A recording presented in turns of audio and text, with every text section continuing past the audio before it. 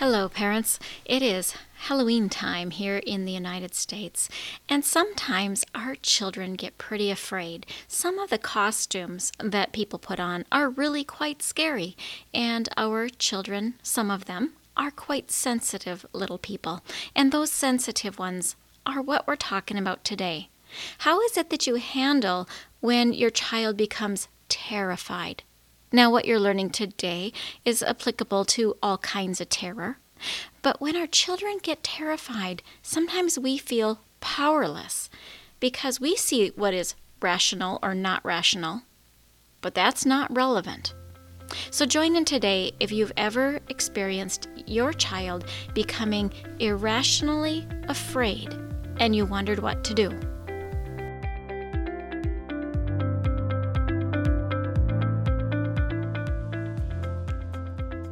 Does your child have a speech-language delay and you really want them to talk?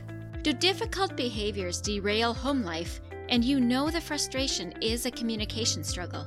Does your child see a speech therapist and you wonder, what do they do and how can I help? If these or similar questions are in your mind, this podcast is for you. Hello, my name is Dina Lynn Rosenbush. I am a speech-language pathologist that has worked with children from birth to 21 for 3 decades. And in my classrooms, I see you wanting to connect with the heart of your child, but their speech and language skills create a barrier.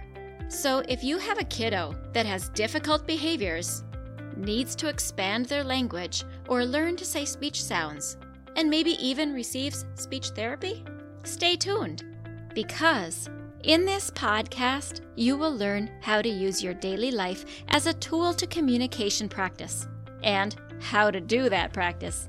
You will become confident knowing you are making the difference you want to make. And you will hear success stories of parents who have navigated these struggles already. We'll do this all while focusing on building deep, meaningful connection and confidence in your kiddo. So grab a cup of coffee along with a notebook and pen. It's time to speak in the way your child's brain understands. And that is the language of play. As is common for me, I'd like to start out by reading a review.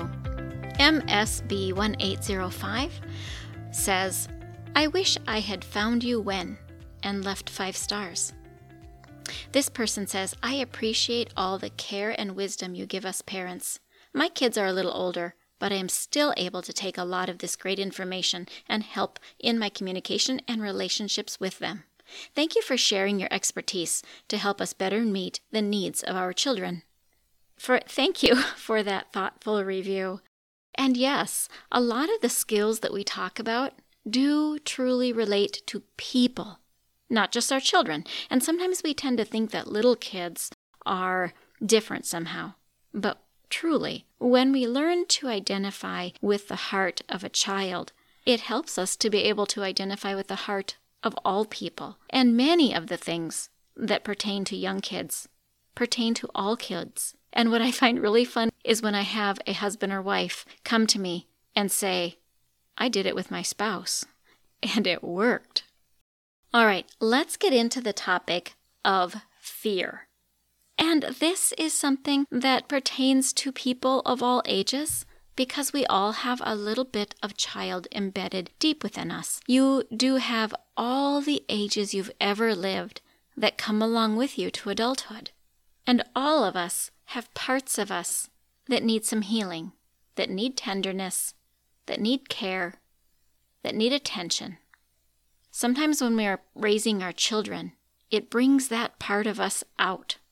Sometimes if we have a lack of compassion, when our children are afraid, it is because we were terrified at some point as a child, and we didn't have our needs met.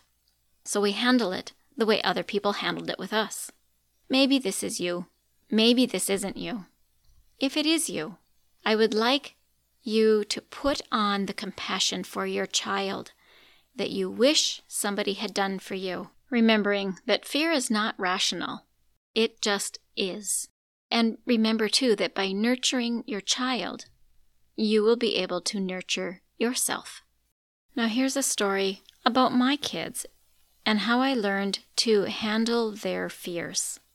One of my children in particular got afraid at Halloween time when he would see scary costumes. He would shake in his shoes. He would turn his face into me and he would cry, and he did not want to go outside and join what I thought was fun in the neighborhood. So I talked to a counselor because his terror was so huge. And I learned some really important skills that helped me with all my children as they had terrifying experiences. Some of the episodes I've talked about had the rooster across the road and how I related to my grandchild's fears. It's essentially a lot of the same stuff. So what is it? The first thing to know is to acknowledge your child's feelings. It does not increase your child's feelings to acknowledge that the feelings are there. Instead, it empowers your child with language, with vocabulary for this feeling that is taking them over.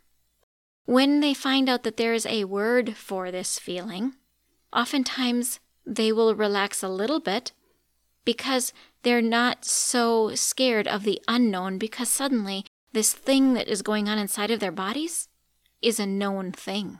And they see it doesn't rattle you. So that leads me to the second thing. Don't let it rattle you. It is okay for us to allow our children to feel their feelings. That's what our feelings are for.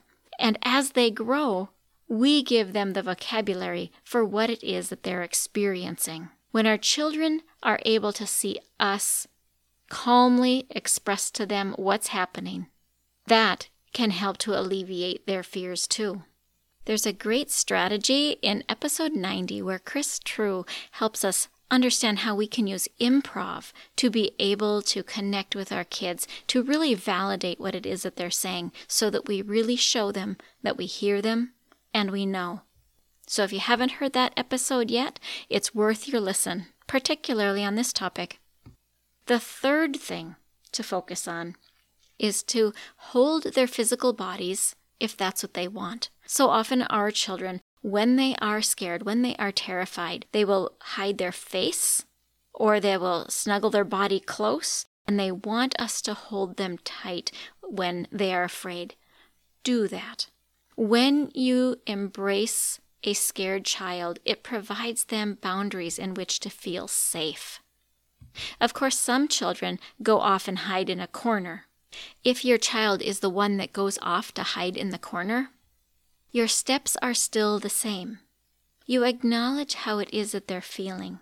You draw close to them, and you don't get rattled by how they handle this terrifying experience. You sit next to them if they'll let you. Bring them a blanket if that might be something comforting for them. But most often, children will go to where they feel safe. So allow them to feel safe where they feel safe, whether it's your arms or if it's a hiding spot. If they go off to a hiding spot, do keep track of what they're doing in case they bolt. Along the way, reassure that you are there, you are stable, you're not scared, you're not scary.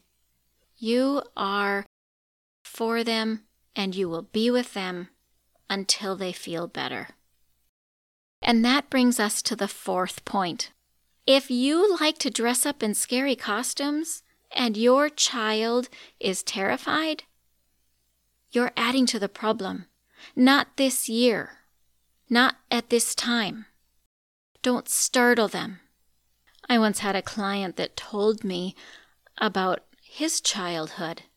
His father had dressed up in Halloween costumes that were super scary, and he would jump out to scare the kids because it was Halloween. He jumped out to terrify them and thought it was super funny.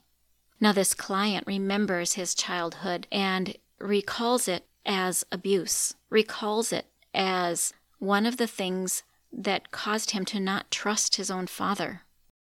I hope this kind of thing hasn't happened to many people.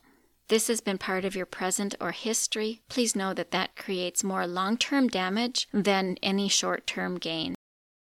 Now, there's a lot that can be said about that, and whole fields of study that have been developed to help adults that carry their childhood trauma. Okay, now, in summary, how is it that you calm a fearful, terrified child this Halloween? 1. You acknowledge the child's feelings. You validate what is going on for them. You don't get rattled. Instead, you hold them and you comfort and reassure the child. And then, you don't add to their fear, but rather you provide the safety that they feel like they need. And maybe that means that they will hang out in your arms for the evening. And in that case, you get to enjoy them. And maybe you will eat the candy too. Remember, moms and dads, when you get behind the eyes of a child, you can speak in ways their brains understand. Thank you so much for joining me today. If you feel hopeful and want to hear more, please share this podcast with other parents that might want the same. I would be so appreciative if you would rate and review. You can also connect with me at hello@thelanguageofplay.com.